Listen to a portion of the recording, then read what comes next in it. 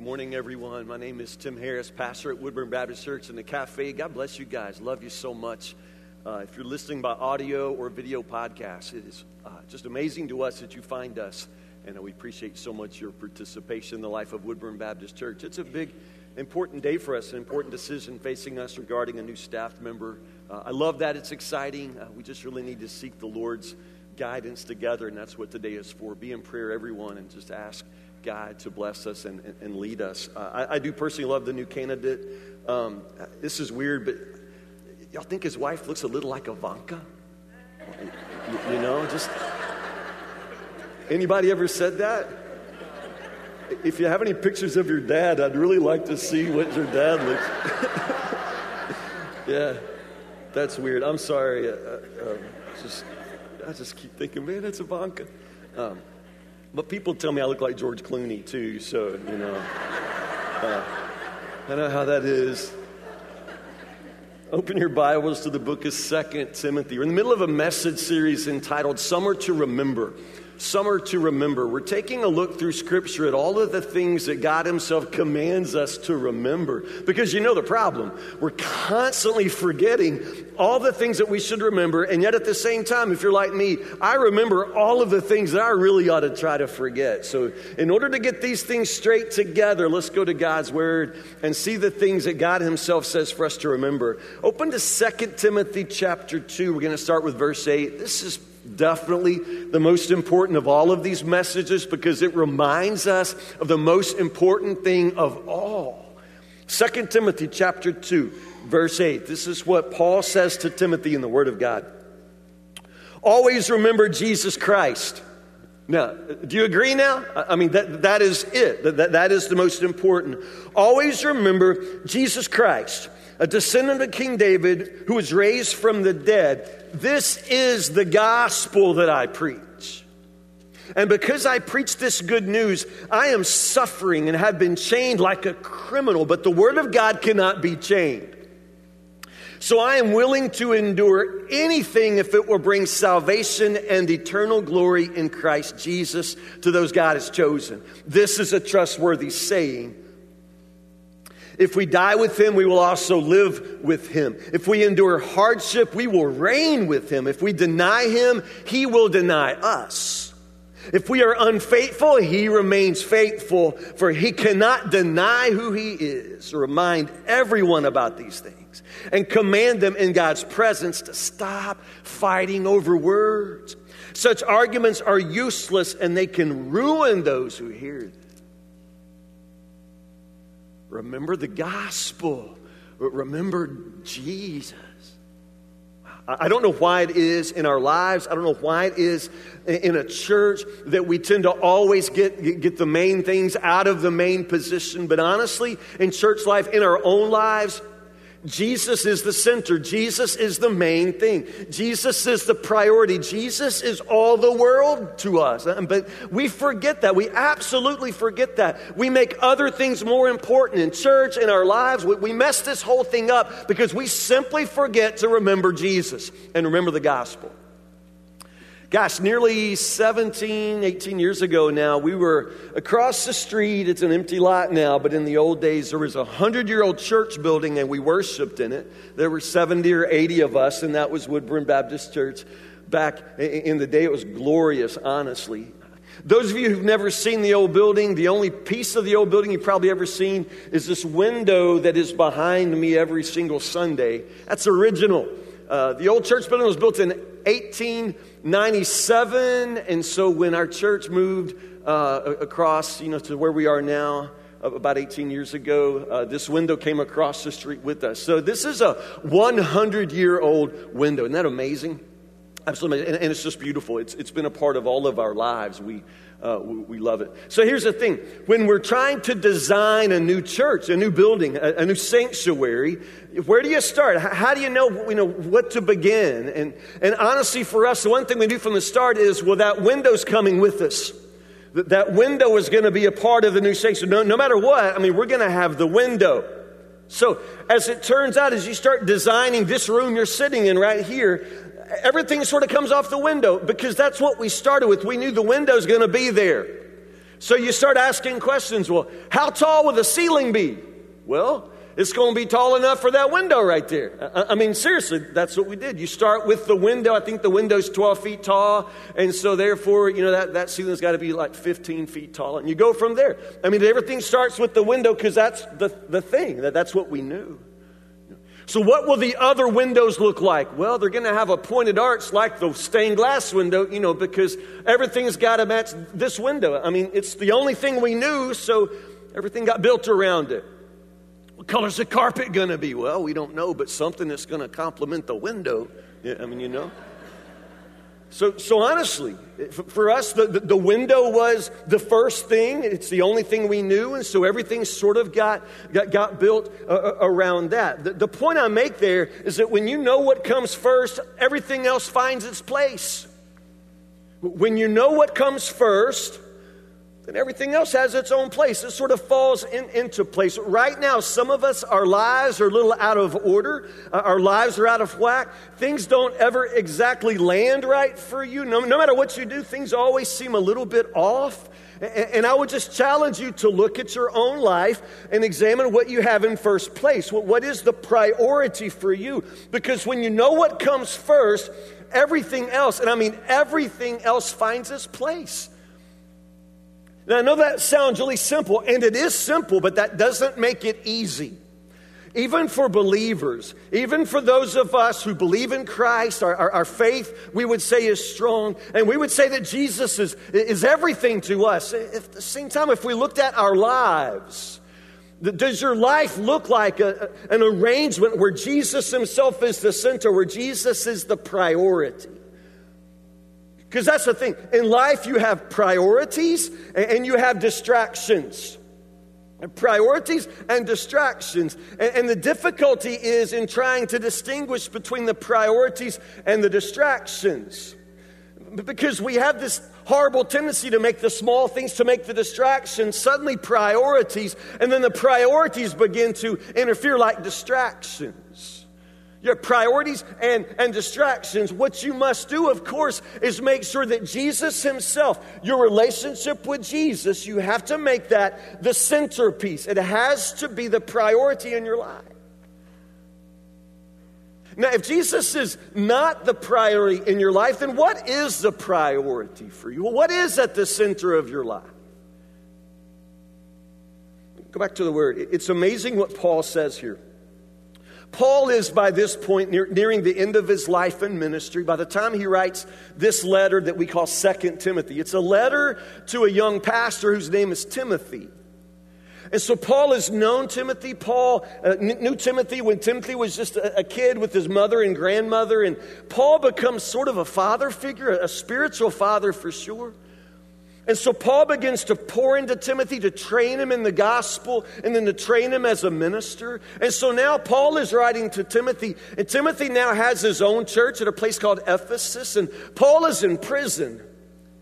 And as Timothy grows and as Timothy continues to serve, Timothy discovers what everybody who follows Christ soon discovers. Following Christ is not easy. Following Christ in a world that doesn't believe, doesn't know, doesn't love, doesn't appreciate following Christ, it gets harder and harder. And sometimes serving in a church doesn't make it any easier. You would think that church life would somehow always foster a life that goes after Christ, but that's not always the case. Appreciate not saying amen there, but it's not always the case. Church life doesn't always help. And so for Timothy, church life is difficult. There are some real difficult people. There are some teachers teaching false doctrine. I mean, Timothy struggles because he's young and doesn't always get the respect that he should get. And on top of that now, his mentor, Paul, his spiritual father, Paul's in jail for preaching. So this is what Paul is writing for. He wants to encourage Timothy, and the message all through this letter is you've got to remain faithful. You've got to be strong. Now, the reason he says that is because his circumstances are difficult. You've got to remain faithful because at this point to remain faithful is going to be costly for you. You're going to lose and you're going to suffer because I'm suffering, and that's all I'm trying to do is serve Christ. I mean, this is what Paul says. Always remember Jesus, descendant of King David, raised from the dead. This is the gospel I preach, the good news I preach. And because I preach the good news, I'm suffering. Does that make sense? You would think if all you're doing is spreading good news, man, you'd be at the front of every parade. I mean, if all you're doing is preaching good news, I mean, everybody likes good news, right? I mean, right? If I got good news for you, say, tell me. I mean, what's the good news? Paul says, all I do is I preach good news and I suffer for it. If the gospel's good news, why would it bring suffering? We'll go back. When Paul summarizes the gospel here, it's really simple. It's Jesus. It's about Jesus. Remember Jesus. Jesus is the gospel. And some of us say, I know how it was for Paul because I preach the gospel too. I'm always out there just telling people about my church. Well, y'all, it's not the good news about your church. I mean, sometimes churches are good news, but I'm telling you, they're not the good news. It's not really about our church. And we have a great church, and I love to talk about our church too, but I am not called to preach the good news about Woodburn Baptist Church. We're not the good news, and you and I are certainly not the good news. What Jesus has done in my life is amazing, and I love to talk about it, but not in such a way where people would come out thinking about me. I want them to come out thinking about Jesus. Jesus is the gospel. And if you think that you're out there sharing your faith, but you never say the name of Jesus, I don't know what kind of faith you're sharing. If in your life you never find yourself saying Jesus' name in the world, something off, because the gospel is Jesus. And even though what Jesus has done for the world is good news, I'm telling you, the world recognizes pretty quickly that the good news of Jesus cuts against the grain of everything the world values. Jesus, a descendant of King David. What does that mean? Why is that important? If you've only got to know two things about Jesus, Paul would say, you need to know he was the son of David and he was risen from the dead. Two things. Now, I think we all would recognize the risen from the dead part. That is the gospel, but why does it matter that he was a descendant of King David, a Jewish king? Well, why is that important? Well, it anchors Jesus as a human being, first off. He's in a human genealogy. He's biologically related to all of us. He was human. As human as they come, he was human. He had a mother. Her name was Mary. Mary herself was a descendant of King David. King David was the beloved king of God's people, the Jews. Understand, from Genesis 1 all the way through, God has been on this mission to save the world, on this mission to bring his people back to him. You can call it the story of salvation, or you can call it salvation history, but it's what God's been doing ever since Adam and Eve sinned in the garden, trying to bring us back to him, trying to save us. God's purpose has never, ever changed. Out of love, he wants to bring us back to himself.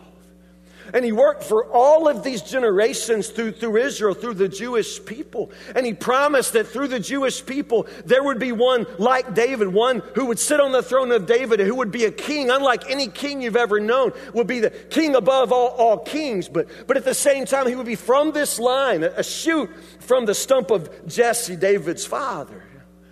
So understand, there's this continuity here.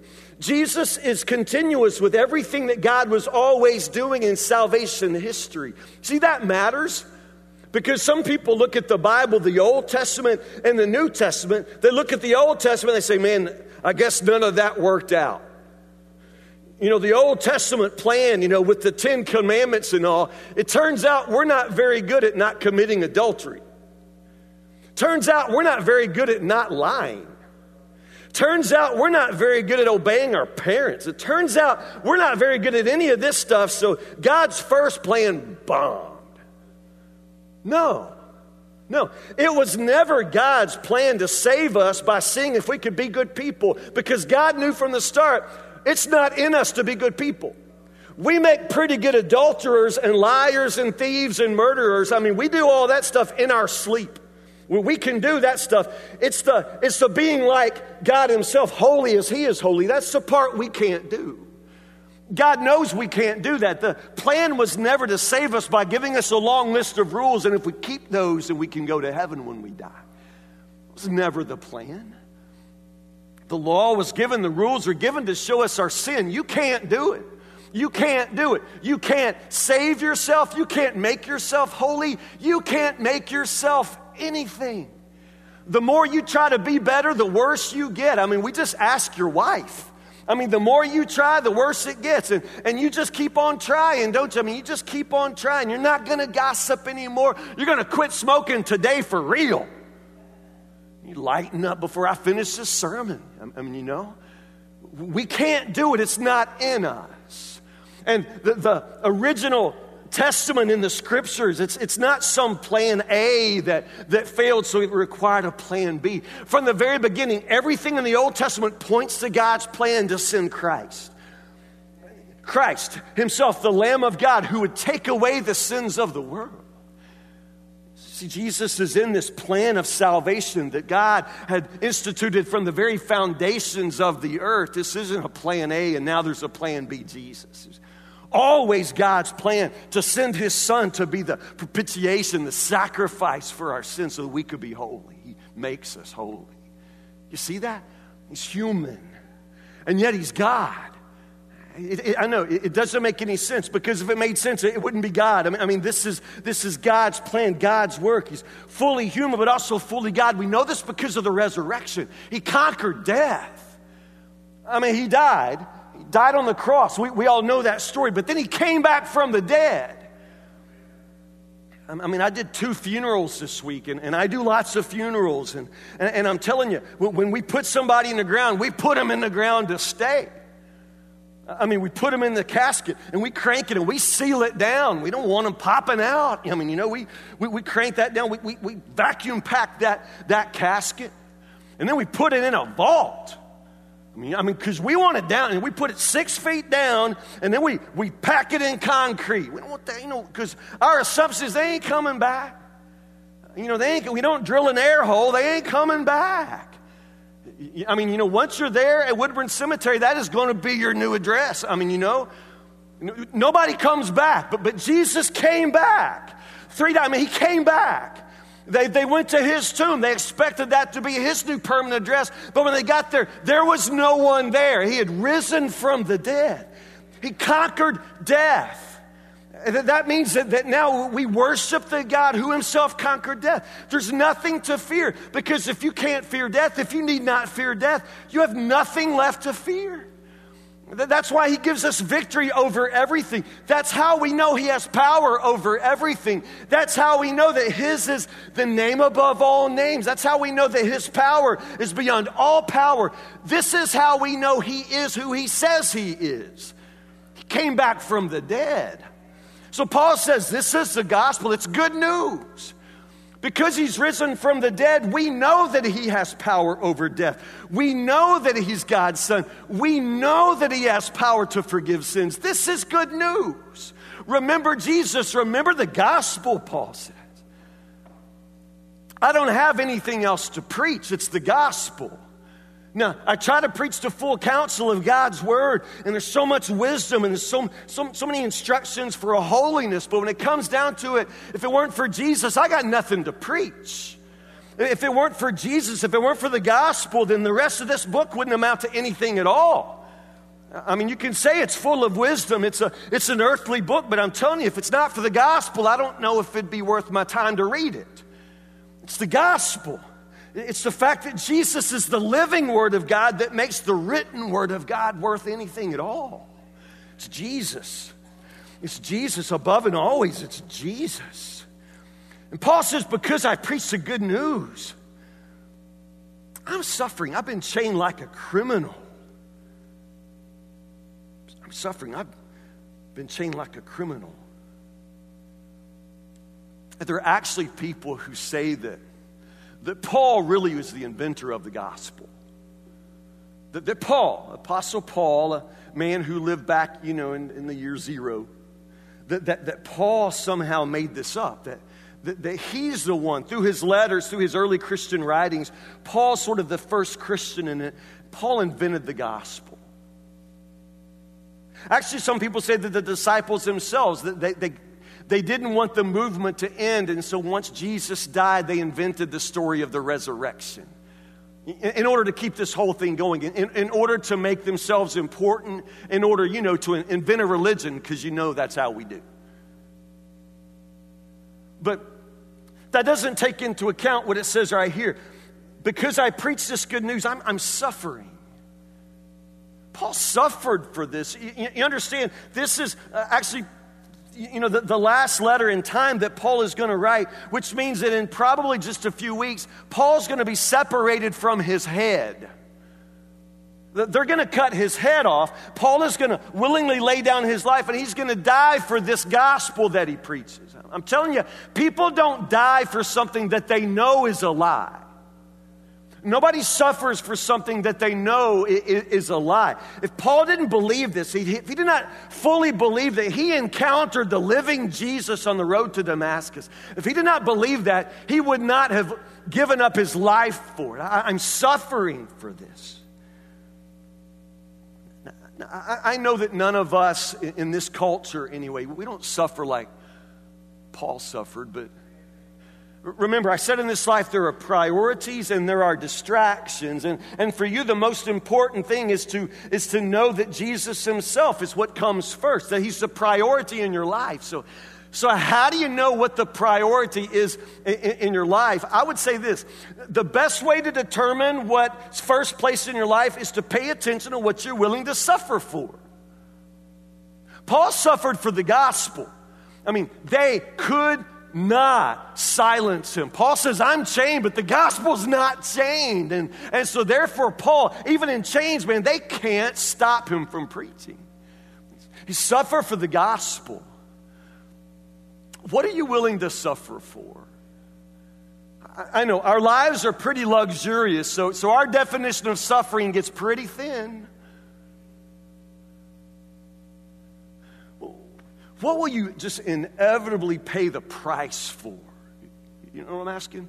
In your life, what is it that you just won't ever say no to? And again, for some of us, I said that there are priorities and distractions, and our tendency is to make small things into big things. So for some of us, it would be absolutely embarrassing to have to admit what it is that we live for.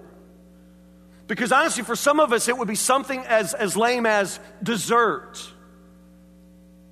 I mean, honestly, some of us, it's just food, it's dessert. I mean, we live our life obsessed with food. And even right now, even before I say it, some of you are already thinking, where am I going to eat lunch today? If he'll ever stop talking, where will we eat lunch? Cheddar's maybe? Or I don't know, I'm feeling Mexican. I'm thinking jalapeno dip at Chewy's, man. I mean, and I'm up here, preaching Jesus risen from the dead, and you're thinking, no, maybe nachos, or one of those big sandwiches for me. See, yeah, those cheese dripping, man.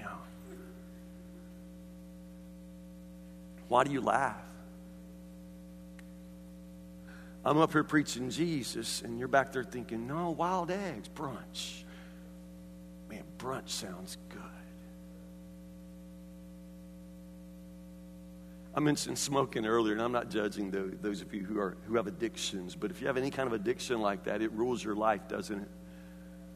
I mean, it rules your life, and God help you. You're in bondage. I mean, to a stick, like it's a cigarette, it's like that, but it controls your life. It's like right now, if he doesn't stop talking, because you've got to get out there and have another one. It rules your life. Work is just for you. Work is what you do in between smoke breaks. I mean, you can't visit people who won't let you smoke in their house because you'd rather smoke than be with people. I mean, you understand what I'm saying? We give our lives to things that are so very small, so very lame. We make the small things the big things. What is it you're willing to suffer for? What is it that you'll inevitably pay the price for? Because when it comes right down to it, if it's not costing you, you're not following Jesus. I mean, it's always costly to build your life around something because everything else has to be sacrificed. Everything else has to have the edges shaved off. You understand? And this is why the good news is not always welcome in the world. Because if Jesus is the good news and if Jesus is the gospel, then to accept the gospel means you've got to construct your entire life around Him. He is the center. He's the first thing. He's the only thing that matters. And everything else, you just let go of it. And we're not willing to let go of it. So for that reason and that reason alone, the gospel is not always ring to us as good news. If it's not costing you, you're not following Him. And I'm telling you, it doesn't really just count about the fact that you're in church today and therefore, you could be home sleeping. No, I'm talking about really costly following Jesus. I mean, when He's first, I'm telling you, everything else goes somewhere else down the long list of priorities. Jesus is the main thing. Jesus is the gospel. And Paul says, you've got to remember the gospel. One more thing, and this won't flow smoothly, but I'm skipping. I'm trying to finish. Verse 10, I'm willing to endure anything if it'll bring salvation, eternal glory in Christ Jesus to those God has chosen. See, there's something about this devotion to the gospel, something about when the gospel comes first, all of a sudden, again, it's good news, and news means it's got to be shared. So when the gospel is the main point of my life, then all of a sudden, man, I am all about making sure people hear this news. And Paul says, there's nothing I won't endure. If I've got to sit in prison, if I've got to rot in these chains, if that means people will get saved, hey, just chain me up. You can't chain the gospel. It's just that whatever it takes kind of faith. I want that. I absolutely want that. But because the choices you make about Jesus are going to affect other people for eternity. And this is what Paul gets. That somehow what he does for Jesus, what he does for the sake of the gospel, that affects whether or not other people ever know Jesus, whether or not other people ever know the good news, whether or not they ever believe. Paul recognizes that. His choices about the gospel have real consequences in the lives of other people, and these are eternal consequences. Paul says, I'll do anything if we'll get people saved. Man, the church I grew up in, people used to say that. The thing is, I don't hear us saying that very much. When we're trying to make an important decision, I don't always hear this church say, well, will it help people know Jesus? Will it help people come to Jesus? Will it help people get saved? Because if it does, I'm for it. Then not everything we do helps people come to Jesus. As church people, we tend to stretch that. I'm going to wear white tennis shoes when I preach because that means people with white tennis shoes might come to Jesus. No, I don't know. I don't know if my shoes are bringing anybody to Jesus. They're just awesome, all by themselves. But now, you know what I'm saying? We stretch it. We like to find ways to do what we want to do and then just sort of, wrap it up in the gospel. But no, the gospel's at the center. Gospel's at the center. And when the gospel's at its place in the center, everything else takes its place somewhere else, but it can't be at the middle. It can't be at the center. Paul is telling Timothy, you got to stand strong. You got to remain faithful. You need strength. And there's only one source of that strength. It's never going to come from the church because the church people, Timothy, could chew you up and spit you out. And it can't really come from me either, Timothy. I've been your spiritual father, but I'm in chains. They can't chain the gospel, but they can chain me, and I'm in chains, and I don't know how this will come out. This could end in my death. I can't be your source anymore. And you had a good mama and a good grandma, but, grandma's in a nursing home now and your mama's getting a little forgetful. I mean, you can't look to your mama and your grandma for your strength. But you need strength. You need to remember Jesus. You need to remember Jesus. You need to remember the gospel, and you need to make sure that the gospel is the center of everything for you. Remember Jesus, you all. Remember the gospel. There is nothing else. But pray with me.